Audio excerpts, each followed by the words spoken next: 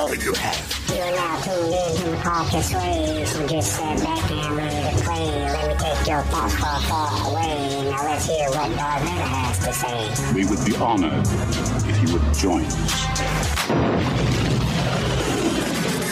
Hello, Galactic Adventures. It's me, Kyle, your celestial guide for Tales from Across the Stars. Here to welcome you to the most awesome Star Wars show in the galaxy, Star Wars Audio Archives. Your interstellar journey through the tales of the High Republic. Strap in for part 10 of Light of the Jedi, where we dive even deeper into the cosmic saga. After the whirlwind of part 9, we are set for an odyssey that will take us to new heights of excitement and wonder. Are you tingling with anticipation? I'm as ready as an X-Wing in a dogfight. So secure them space harnesses, folks, because our next leap into the galaxy awaits. Are you ready? Then let's go.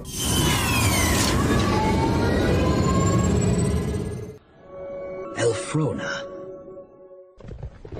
Porter Engle bent low over the neck of his Steely, whispering to it, even as he calmed its shaking muscles with the Force. "You are a luminous being," he said. "There is no pain. There is no fatigue. There is no fear. You are light and speed, and there is nothing in this world more beautiful. I am here with you. We are together. We will do great things. We will save this family." The blade of his lightsaber hummed as he rode, chasing the bastards who had kidnapped 4 innocent people from their very home. What had Loden called them? The Nihil. Porter Engle was not angry. He had been a Jedi for almost 3 centuries. He knew all too well where anger could lead. He had found a better way to express his emotions when faced with situations like this. He was not angry. He was certain that a great injustice had been done. Certain that he could set it right. And most of all, he was utterly certain these Nihil would never do anything like it again, one way or another. He had taken the point position, riding a little ahead of Loden Greatstorm and Bel Zettifar. He liked them both. Loden had a sense of humor about things that was very welcome among the Jedi. Porter had met many in their order who took things far too seriously. Life was long, and they had the gift of the Force. Why be stoic? The vows didn't mean they were dead. And Bel... Bel was a wonderful young man, still figuring himself out, but he was only 18 years old.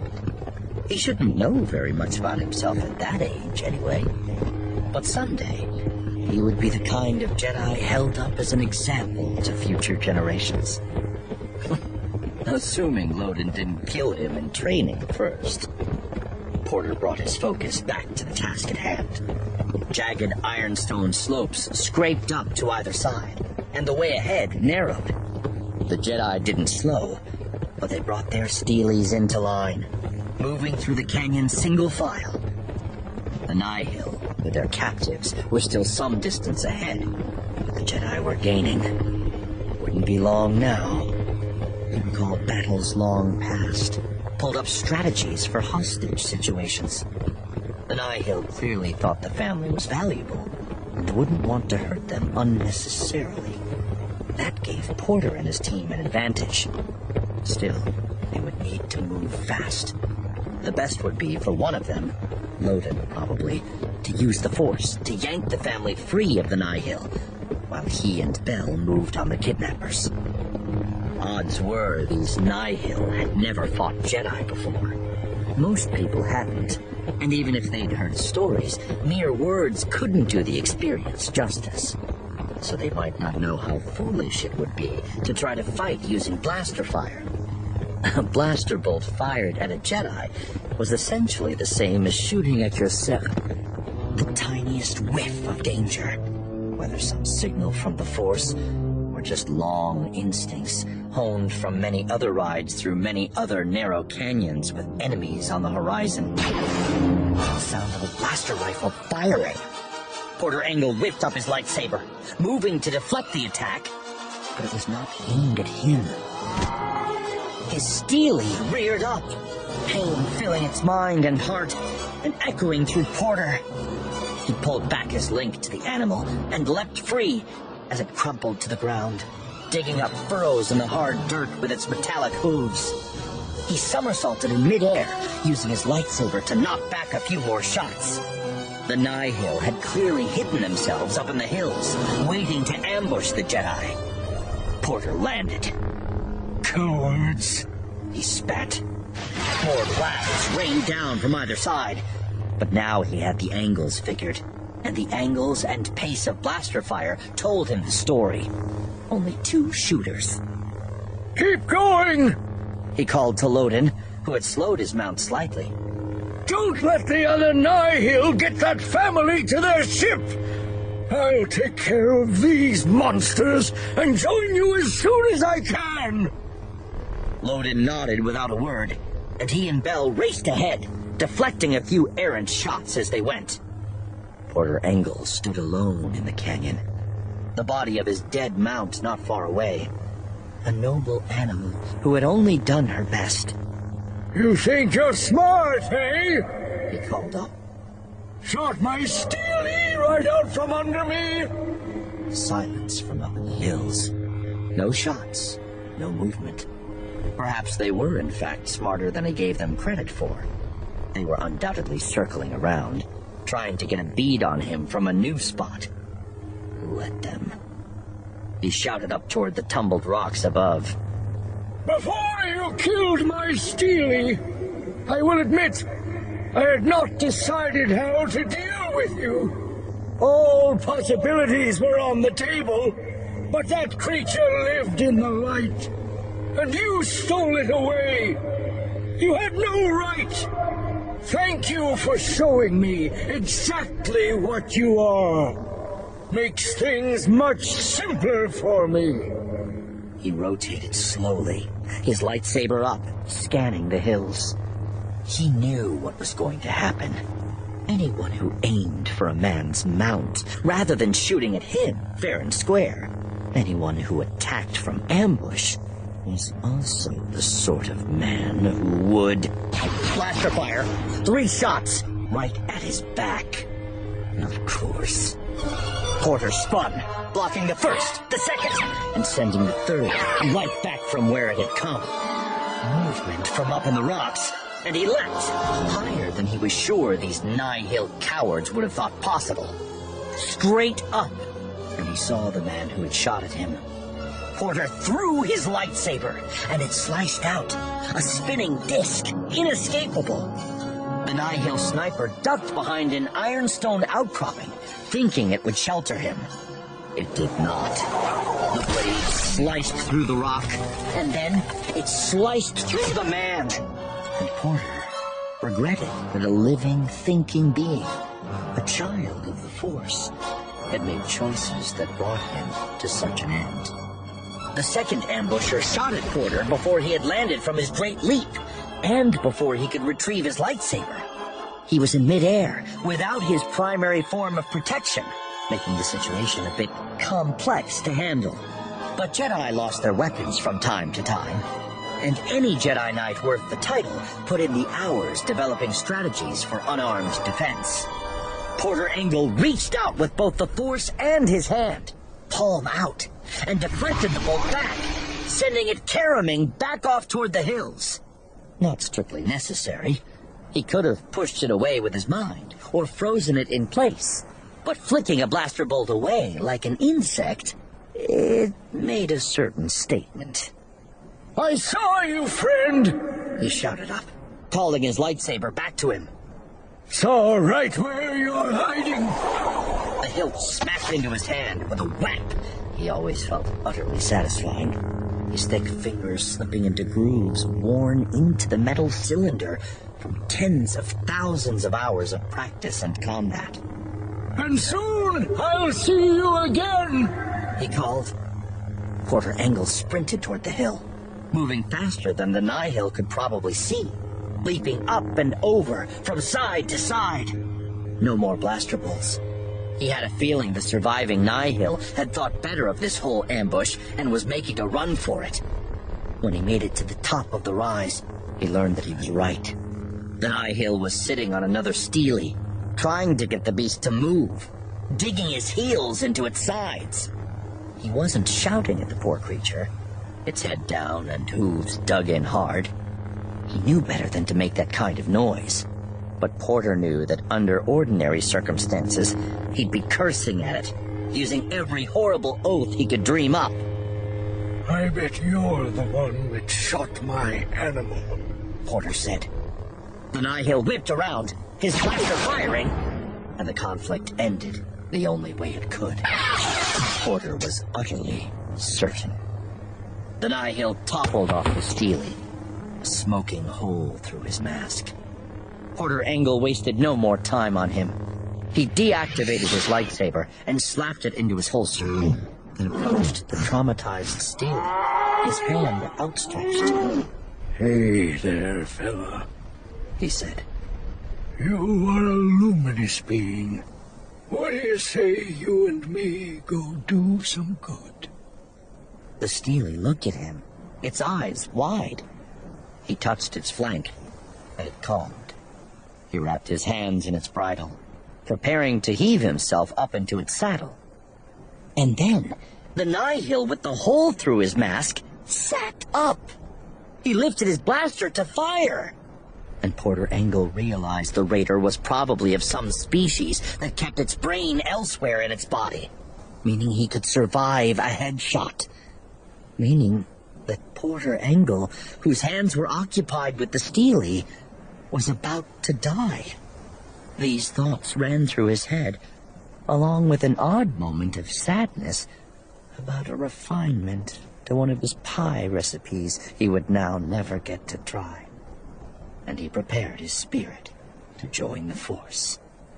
A black, gray, and red-orange blur leapt off the rocks, directly at the injured Nihil.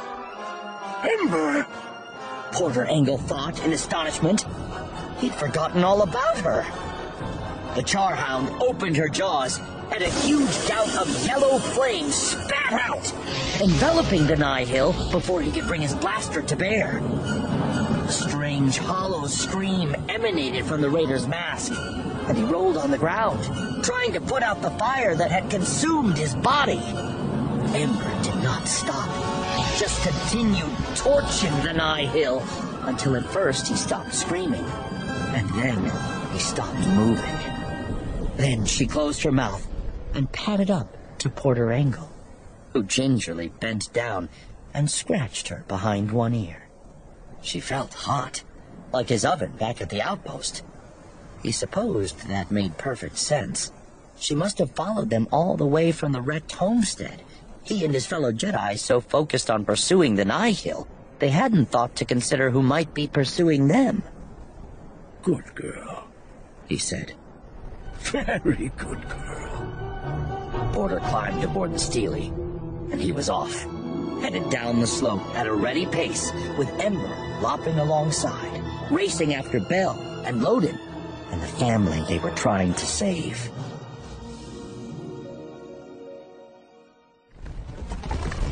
Loden Greatstorm and Bell Zettifar had steadily gained ground on the Nihil they were chasing, but had not completely closed the distance. Now the kidnappers' ships were visible, parked on the rust-colored sand just outside the no-fly zone.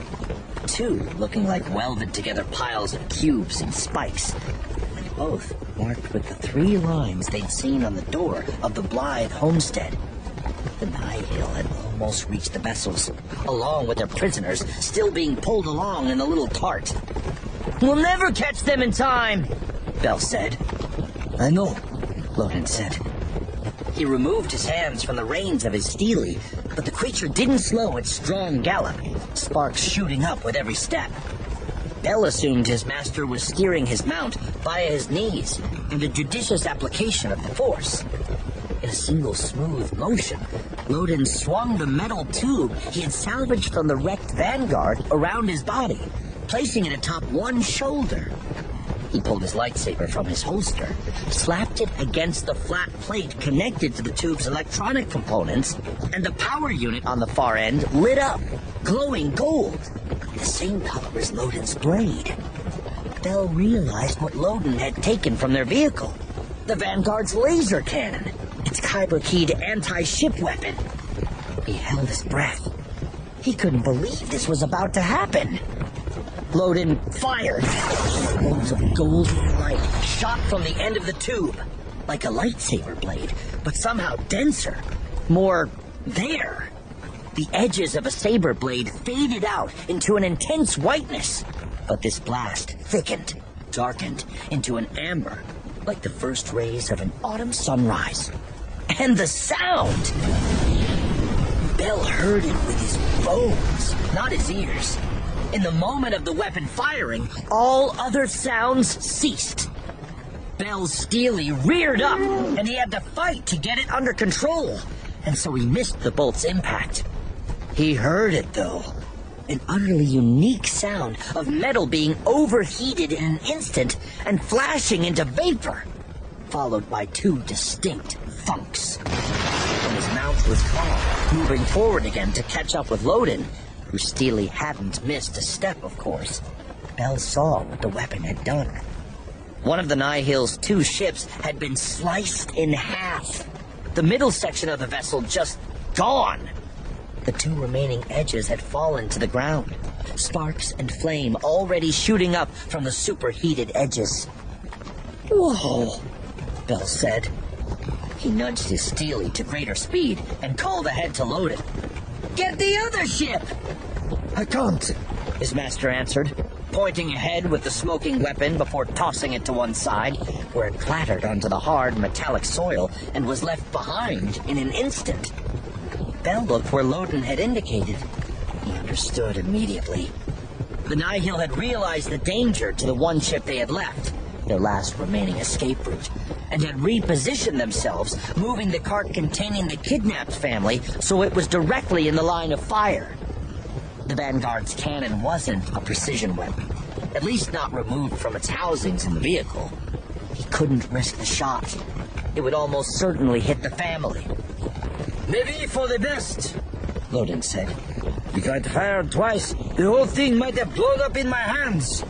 I had to leave the cooling module back with the V-wheel. What are we gonna do, Master? Bell asked. Whatever we can, he replied. Not reassuring. If Loden Greatstorm was out of ideas, things were dire. They were getting closer to the Nihil, and the complications of the situation were starting to overwhelm Bell's ability to plan. He would have to trust in the Force. Let it guide his choices. Something happened up ahead. Bell and Loden heard a blaster fire, and a moment later, a person was thrown from the cart. The Nihil sped on, leaving the body lying motionless on the hard ground. That wasn't a Nihil, Bell said. No mask! Did they kill one of the hostages? Loden remained silent. The Jedi raced forward, details becoming clearer with every meter. The victim was the mother. She's alive, Bell said. I can still sense her. As if to validate Bell's words, the woman lifted an arm from where she lay. A weak, pain-filled gesture, even at a distance. Beyond her, the Nihil had almost reached their ship. The Jedi reached the woman. They pulled their Steelies to a stop and leapt from the saddles. She had a smoking hole in her side. Probably non-lethal. At least, not right away. Please, she said, her voice small, thin. My children, my husband, please, you have to. We will, Loden said, his voice confident. Whether real or for the woman's benefit, Bell did not know. What is your name? Erica, she said. Erica Blythe. Loden reached a hand toward her blaster wound. Erica, I can help you with your injury, using the Force. I can stabilize you long enough to get you back to our outpost. There's medical treatment there. But my family, she said, her voice getting stronger as Loden did what he could for her wound. We'll save them, he said again. Across the hard pan, all three heard the same sound. The Nihil ship's engines activating. No! Erica Blythe cried, trying to struggle to her feet. Belle didn't know what she thought she could do, but the despair in her voice was deeper than any pain she might still be feeling. Loden stood, taking his lightsaber from its holster. What is it, Master? The Nihil ship took to the air, moving up and away quickly. Loden ignited his blade. The ship curved in the air, turned, and headed back, straight for them. Are they going to kill her? No, Loden said. she was bait. They knew we would stop to help her. They're going to try to kill us. The Nihil starship whipped toward them. Ugly, brutish. The 3 lightning strikes painted on its hull in reflective paint, gleaming in the harsh glare of Alfrona's sun. Get behind me, Padawan, Loden said. Protect Erica. How? Belle thought. That's a starship. But he was dutiful. Lacking any other ideas, he placed himself between the Nihil ship and the injured woman, and reached for his lightsaber. Loden changed his stance, putting himself side on to the approaching starship. His front knee was bent, and he held his saber hilt in both hands. He looked like a Durasteel wall, unbeatable. But that's a starship, Belle thought again. The Nihil fired, a rain of blasts from their ship lasers. Most went wide. A person was a small target for a starship, but a few were dead on. Loden's great storm roared, a battle cry echoing out into the empty deadlands of Alfrona. His lightsaber flashed, too fast for Belle to understand what he did, and the laser bolts whipped away. Loden's feet skidded back, kicking up rust-colored dust, and he grunted as if he had been hit hard in the stomach by a huge, heavy maul. He fell to his knees, his saber blade flickering out as the Nihil ship whipped past overhead. Master! Belle cried. I'm all right, Loden said. but I don't think I can do that again. Belle looked up. The Nihil ship was coming around for a second attack run. He lit his lightsaber, the green blade flicking into humming, buzzing life. He turned side on to the starship. He bent his front knee. He made himself a wall through which no evil could pass. There's no way, he thought. If Loden can barely do it, there might be no way. There was also no choice. Belle reached out to the Force. Laser fire high in the air. 5 shots. Belle braced himself, looking inward, not up. A new sound. An explosion. Like a cough, muffled. That was... He snapped his head up, just as 2 Jedi vectors overflew the Nihil starship, which was now leaking thick black smoke from one of its engines. They circled around in an incredibly tight curve, a 2-craft drift, and as they banked, Belle saw that only one of the ships actually had a pilot. Indira, Loden said, pushing himself painfully to his feet. by the lights, look at her go. In awe, Belle realized what he was seeing. Indira was flying both ships. Some of the vector's functions could be operated remotely via the Force in cases of extreme emergency. But operating was one thing, and piloting was another. Indira was mirroring her motions in her own vector in the second ship, a feat of concentration Belle could barely comprehend. It was spectacular. The Nihil seemed more terrified than impressed. Their ship jerked up and headed for open sky, accelerating slowly, trailing smoke. The 2 vectors came in for a landing not far from Belle, Loden, and Erica, not as smooth as they might, skittering along the ground a bit before coming to a halt. But considering what Indira was doing, Belle was not inclined to criticize. Both cockpits opened, and Indira stood. "Come on!" she cried. "We can try to catch them before they make it to the hyperspace access zone and jump away!" Loden turned to Bell. "I would bring you, apprentice, but you have to get Erica back to the outpost. You have 2 Steelies. Once you're there, put her in the med bay, and—" "I know what to do, Master," Bell said. He wasn't disappointed exactly, but he knew where he could help the most. And it wasn't slowly and carefully taking Erica Blythe back to their outpost. "He won't make it," came a voice. Bell and Loden turned to see that Porter Engel had appeared, as if from nowhere, Ember at his side. A third Steely stood nearby, and the ancient Jedi was down on one knee next to Erica, with his hand hovering above her wound. "This is serious. She needs treatment on the way. I'll have to take her back. I'm the best medic of the 4 of us by far." Loden wasted no time. The Nihil were getting farther away with every second.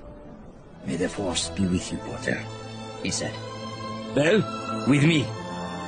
He ran toward the waiting Vector. "It's time to fly."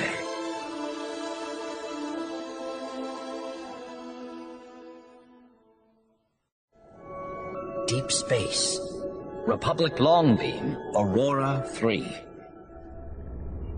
Pika Adrian stretched, feeling her muscles ease a little. She wanted to ask Joss to rub her shoulders, but the 39th emergence was set to happen soon enough that she didn't want to risk him being out of the pilot's seat when it happened. They still had a few minutes, but there was no reason to take a chance.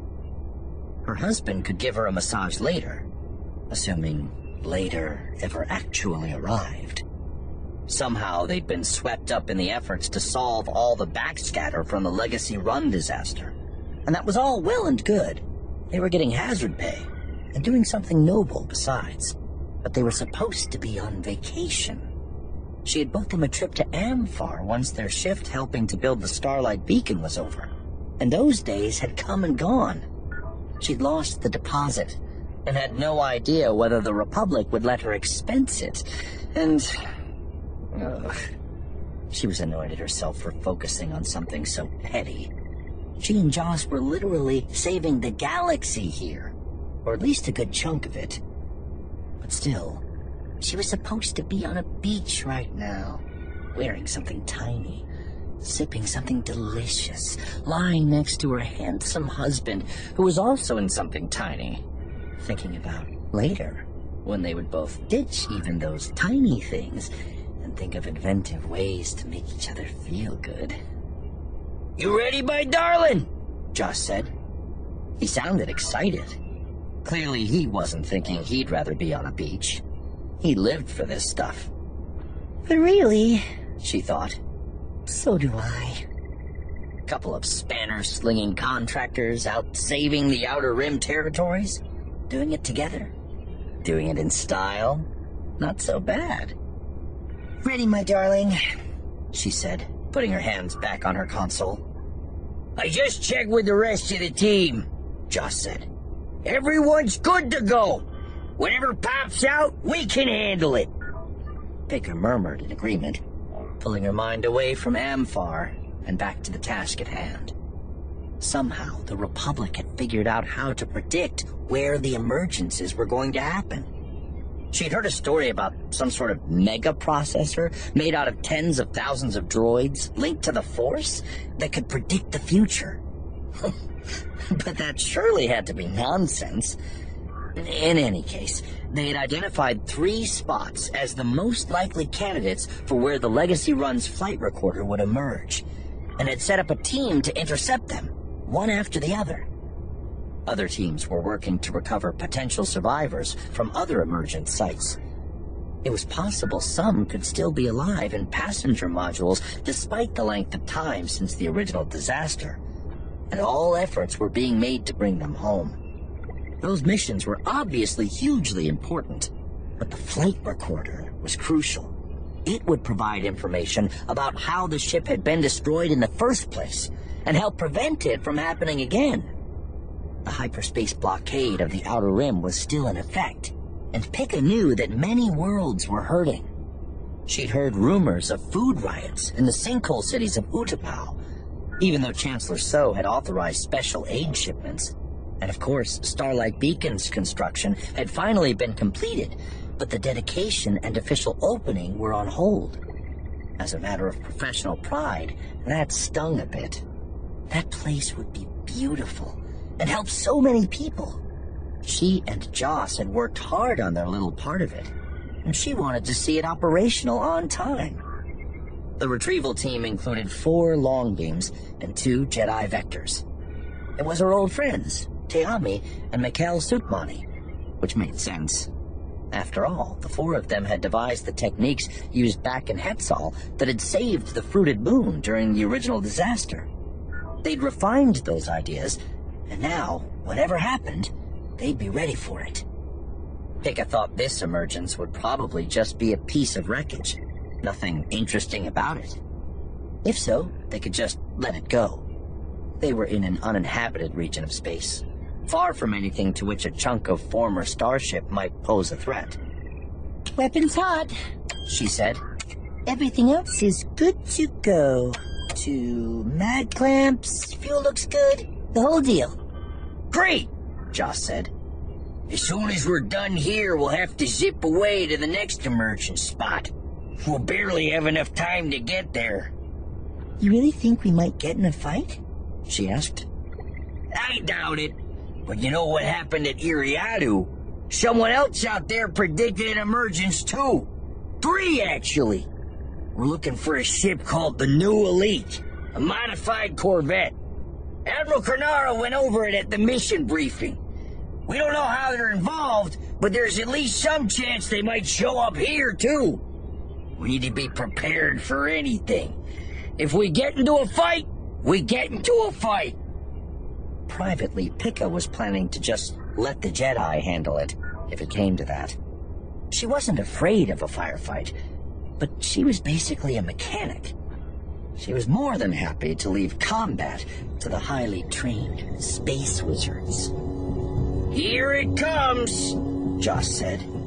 39th emergence in 5, 4, 3, 2, 1, Belial said, from his post at the monitoring station. "There it is.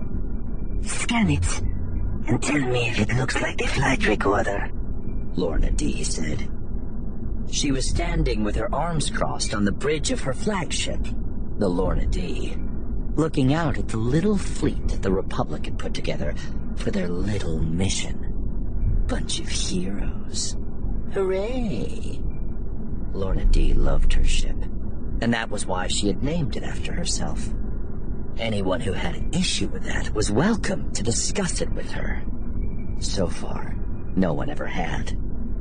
Each of Marchion Ro's Tempest Runners had a personal warship, a testament to its owner's taste, as well as the possibilities inherent in the Nihil as an organization. Work hard, hunt well, follow the paths, and you too might someday own a customized battlecruiser.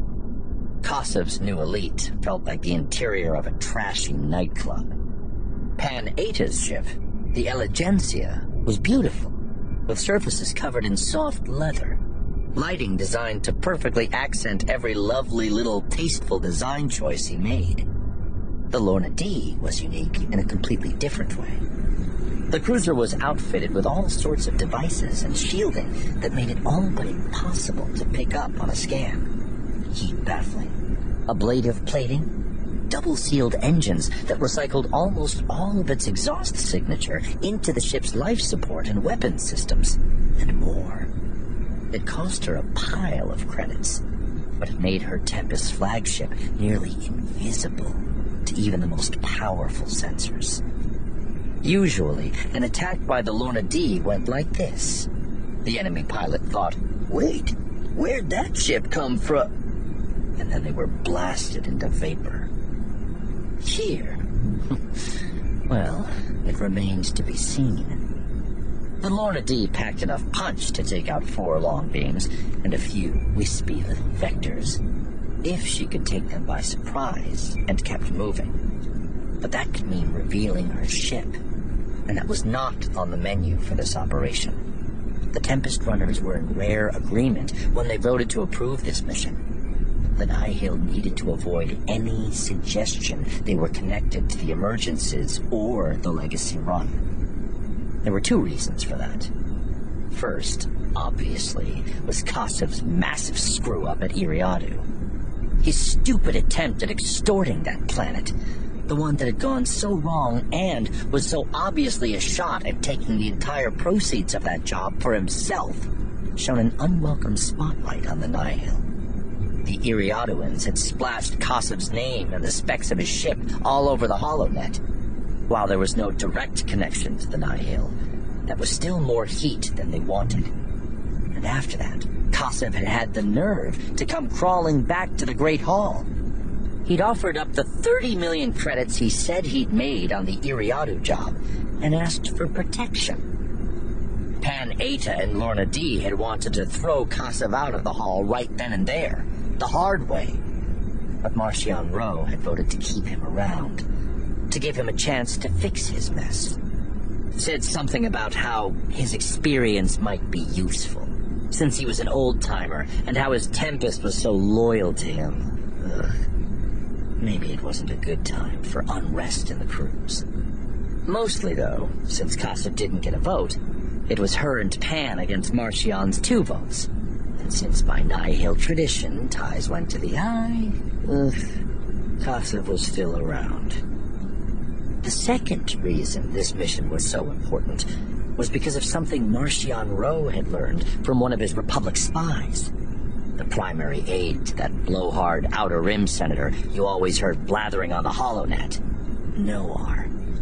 According to the spy, the Republic investigation had turned up some pretty strong clues that the reason the Legacy Run blew up in Hetzal was because it encountered a Nihil ship in the hyperlane traveling along a path. Marcion had run some data, and it all seemed plausible. Pretty unwelcome surprise, that. And now the Republic had built some kind of super droid that could run high-level hyperspace analyses.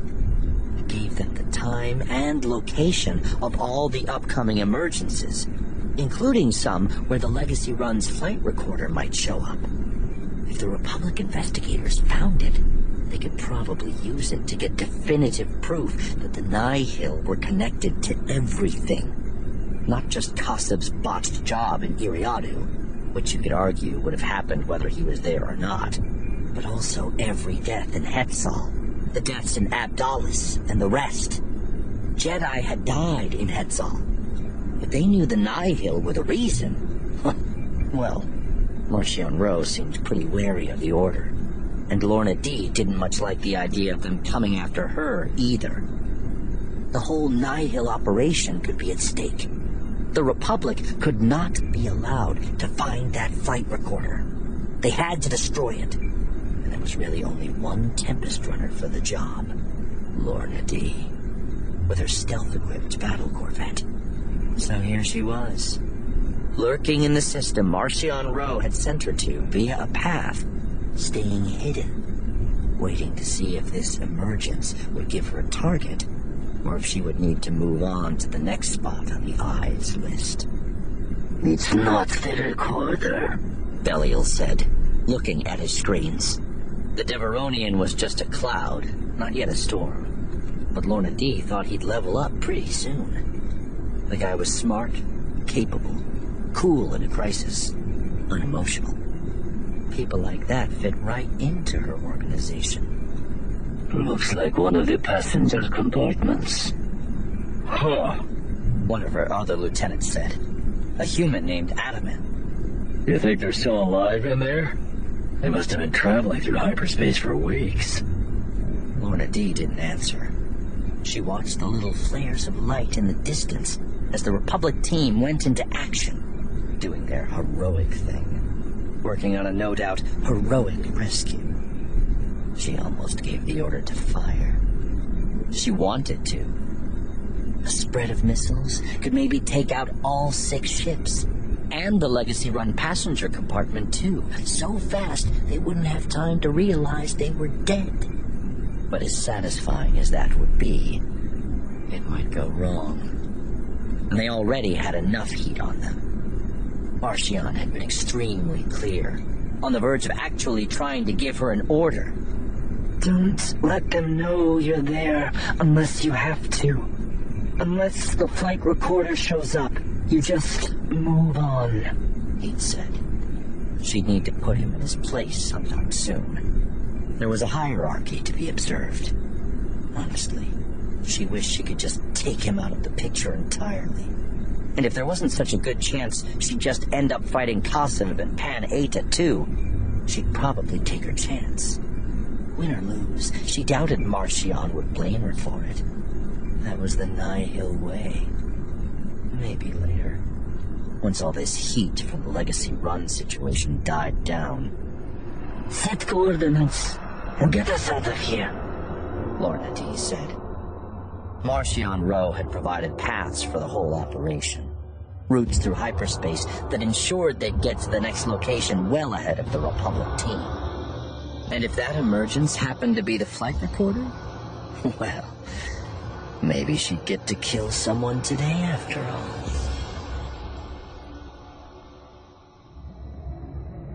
That's it! Came Joss Adrian's voice over the comm. Scans confirm this 40th emergence is the bridge section that had the Legacy Run's flight recorder built into it. I'll be damned. I don't know the Republic's Megadroid figured it out, but they nailed it. Everyone get into position. We're down a long beam, but we planned for this. We'll run Retrieval Plan 4. Based on the fragment's trajectory, that should work best. Just stay cool and do your part. Mikhail Sutmani pushed his control sticks forward, and his vector surged ahead. He sensed Teyami doing the same off his starboard wing, somewhere out of range. He could see the 3 remaining long beams up ahead, moving into position. The 4th long beam, in their original party, had stayed behind at the last emergence point to assist the Legacy-run survivors on the fragment. The traumatized settlers required medical and therapeutic assistance. A few of their number had died on their unimaginable journey, and the horror of that experience would not be easily resolved. They would be taken to the Panacea, relocated from Hetzal to a collection point near the Starlight Beacon site, where they could connect with other survivors and work with personnel now well trained in dealing with their particular issues. The situation was awful, but at least they were alive, and no longer hurtling through space toward a slow, excruciating death. Mikhail put the survivors out of his mind, refocusing on the task at hand. Their role here was much the same as it had been in Hetzal during the original disaster. Use the Force to slow the piece of the Legacy-run superstructure, while the long beams latched on with mag clamps and reeled it in. The fragment was still traveling at incredible velocity, but they'd all practiced the maneuvers many times. What was originally almost impossible was now, well, not exactly routine, but doable. Let's dig deep for this, Teyami? Mikhail said, switching to the Jedi-only comm channel, hearing his translator convert his native Ithorian speech into Basic so she could understand. The Republic captain is confident, but we have one less long beam than we planned for. This might be more challenging than we expect. Agreed, Teyami said. Their ship swooped down toward the speeding fragment. The same arc, the same velocity, as one. I was thinking, Teyami, Mikhail said. After the episode at Iriadu, it seems clear that the Republic and the Jedi will be working to hunt down this Kasev person. I was considering volunteering for that mission. It seems a good use of my skills. I was wondering if you might do the same. We work well together, that's clear, and you're a remarkable Jedi. I'd be proud to have you as a partner. Why, Mikhail? Teyami said, amused. I don't think I've ever heard you say so much at once. Have you forgotten your vows? We Jedi are not to form attachments. I'm not attached. He rasped. I just think we could do good work together. Bring a little light to the galaxy. Our skills are complementary. I think I'm going to report you to the Council. Whatever you think is appropriate, he said, his voice stiff, both in reality and through the translator. She laughed. I'm teasing you, Miguel. I'd be very pleased to partner with you on a mission. If the Council agrees, we'll get out there and scour every last corner of the galaxy, looking for... The Vector's threat display lit up. Missiles from nowhere. A wide spread of them, at least a dozen, headed straight for the flight recorder fragment. What is this? Mikkel said. They're headed for the fragments. They're trying to destroy the flight recorder. Mikkel said. Perhaps it's Kassev again. Looks like we'll get to work on that mission a little sooner than we expected, Master Teami. Seems so, Master Sudmani. Mikkel pulled his lightsaber from its holster and held it against the activation panel on his instrument console. His weapons display unlocked and went live, glowing green as it blinked with the crystal in his lightsaber hilt. On his screens, he saw that the long beams were also aware of the threat. The three ships were scattering, moving into a position to try to shoot down the missiles. His systems tracked back to the projectile's point of origin to... nothing. Empty space. This many missiles implied a good-sized war vessel, but nothing like that showed up on his scope. He put the question aside. The identity of their attacker could wait. Protecting the fragment, that was the thing. Mikkel began to fire, blasts whipping out from his Vector's lasers toward the missiles. By this point, the long beams had begun to shoot as well. A combination of offensive and defensive systems deployed to either destroy or distract the missiles. It didn't matter which, as long as none of the projectiles reached the flight recorder. One of the missiles veered toward one of those defensive measures, a cloud of static activated foil emitted by one of the long beams, designed to present an appealing false target to the weapon's tracking systems. The long beam that had sent out the chaff held position, already shifting toward another target, clearly assuming the missile would explode automatically once it hit the foil. Instead, the weapon entered the shifting, spinning cloud, but no explosion. Mikkel sensed what was about to happen, but he was too far away. There wasn't enough time. He reached for the Force, but there was not enough time. The missile emerged from the other side of the chaff cloud, impacting directly against the long beam's hull. Now the explosion came. Blast it! Came Joss Adrian's voice over the comm. Nothing else was said. The Jedi and the two remaining long beams went to work, not knowing the source of the missiles, not knowing if they would die at any moment, just doing the job they could do. Lorna D. watched as a few more of her missiles were shot down or exploded harmlessly against long beam deployed defenses. She still had 5 left in play, though, and only 1 needed to hit its target. Victory was just a matter of time. She had plenty more missiles in reserve, too, though she didn't want to deploy another salvo unless absolutely necessary. The Lorna D had changed position immediately after firing, but the Republic crews knew she was out there now. There was a good chance they would lock on to the Lorna D's signature immediately if she fired again. The goal was to destroy the flight recorder and leap away. That was all. Though if it came to it, she would happily destroy every last one of these ships, and the flight recorder too. Happily. Mikkel fired, and the missile he had targeted exploded, just seconds before it would have reached the fragment. He exhaled, breath escaping from each of his mouths.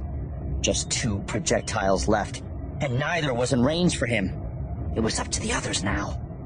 He watched as Joss and Pika Adrian's long beam fired out those mag clamps they were always so proud of. A whole grand array.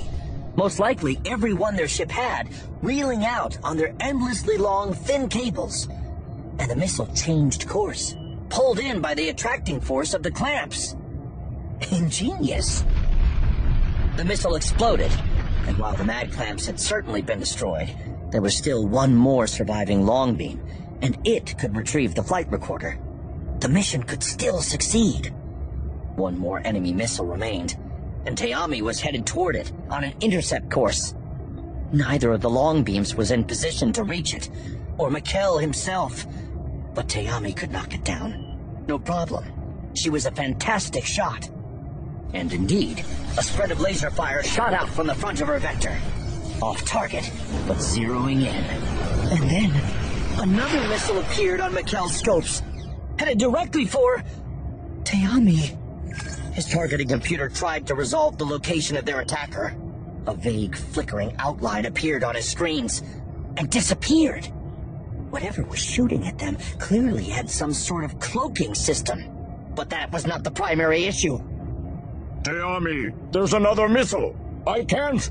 I see it, Mikkel. Quiet now. I have work to do. Mikkel Sukmani watched. His helplessness at the destruction of the long beam a few moments ago amplified 1,000-fold. Amy increased her vector speed, trying to simultaneously outrun the missile racing toward her and catch the original projectile before it hit the flight recorder. Her vector bucked and wove, laser blasts shooting out, all misses, as she attempted to hit her target while evading what had targeted her. Mikkel slammed his own vector forward, knowing, once again, that he didn't have time. He reached out with the force, knowing that through it anything was possible, knowing he could reach the missile chasing Teami's ship, and could cause it to veer off or detonate. He could sense its speed, its outline, the metal of its casing, the superheated exhaust gases shoving it forward toward his fellow Jedi. Got it! Came Teami's voice over the comm, satisfied, content. Mikkel almost had the missile. He could feel it, almost as if it were gripped in his hand. He could destroy it. The Force was his ally, and a powerful ally it was.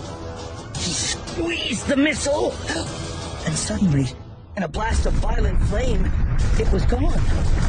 But not by any action of his. It was gone, and so was Teami. The loss hit him like a blast wave, no less intense than the one that had killed his colleague. Mikkel clenched his fists, searching his spirit for calm. His vector's targeting scopes lit up with data. The full outline and location of the ship that had murdered Teami, as well as detailed specifications of its armaments and defenses. Whoa! You guys seeing this? Target acquired. Battle Corvette. Ugly-looking thing.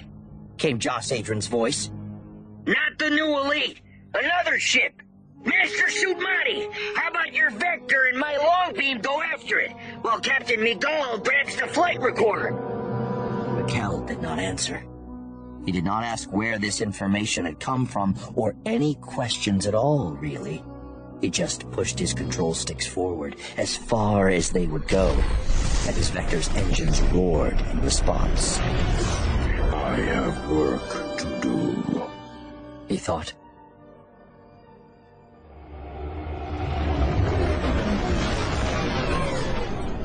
Blast it! Lorna D cried, more emotional than she generally preferred to be. The cursed Jedi had shot down her last missile before it could reach the flight recorder. Yes, that particular Jedi had died, but Lorna still had not succeeded at the mission, and it seemed like she'd probably revealed her position, too. She had a long beam and a Vector headed straight for her. Do we fire more missiles? Adaman asked. Yes, Lorna said. Send out the rest. Everything we've got. We'll kill these idiots too, and then go after their fragments. The Lorna D shuddered slightly as the rest of its complement of missiles fired. Another half dozen, trailing exhaust as they raced out toward the two growing dots of light headed toward her cruiser. The Jedi, The blasted Jedi and that blasted Vector shot down 4 of them. The other 2 were headed for the long beam, and it killed one with a laser blast and distracted the last with a flare. Who are these guys? Belial said.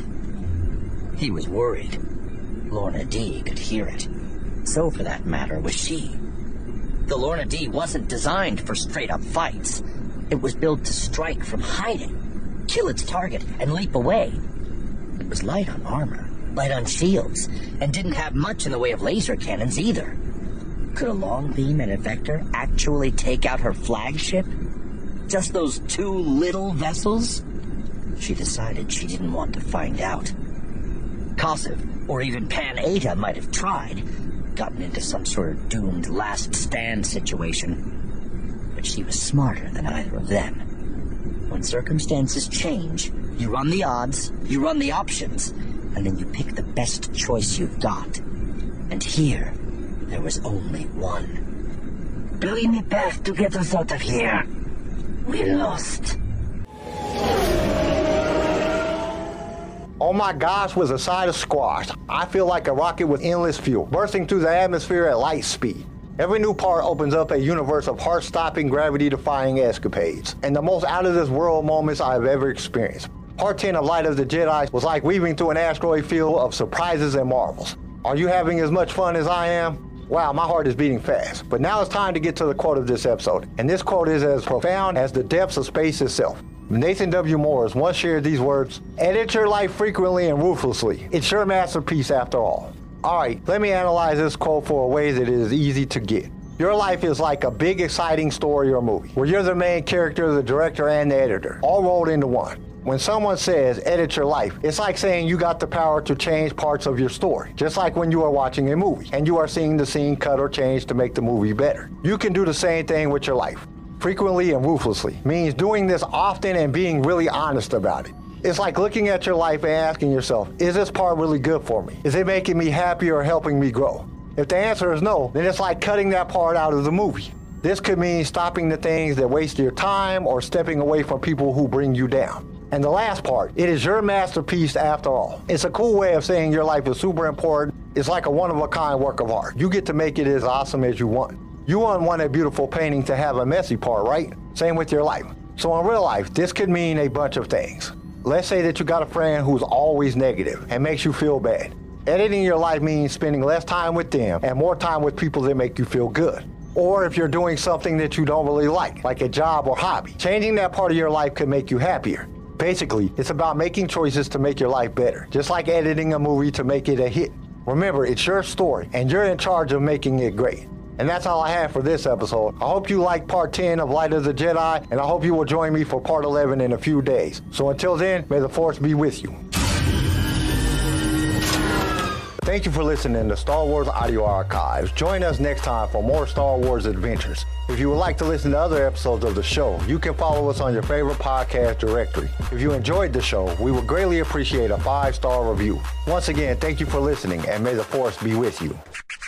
Sway was created by Keen Eye Shed and is a production of Pick Film Media. This show was produced by Quentin McDaniel and was distributed by Swaycast Networks. The High Republic Light of the Jedi was read to you by Jason Odega. Sound design by Theodore Thompson. I am your host, Kyle, and we will see you next time in a galaxy far, far away.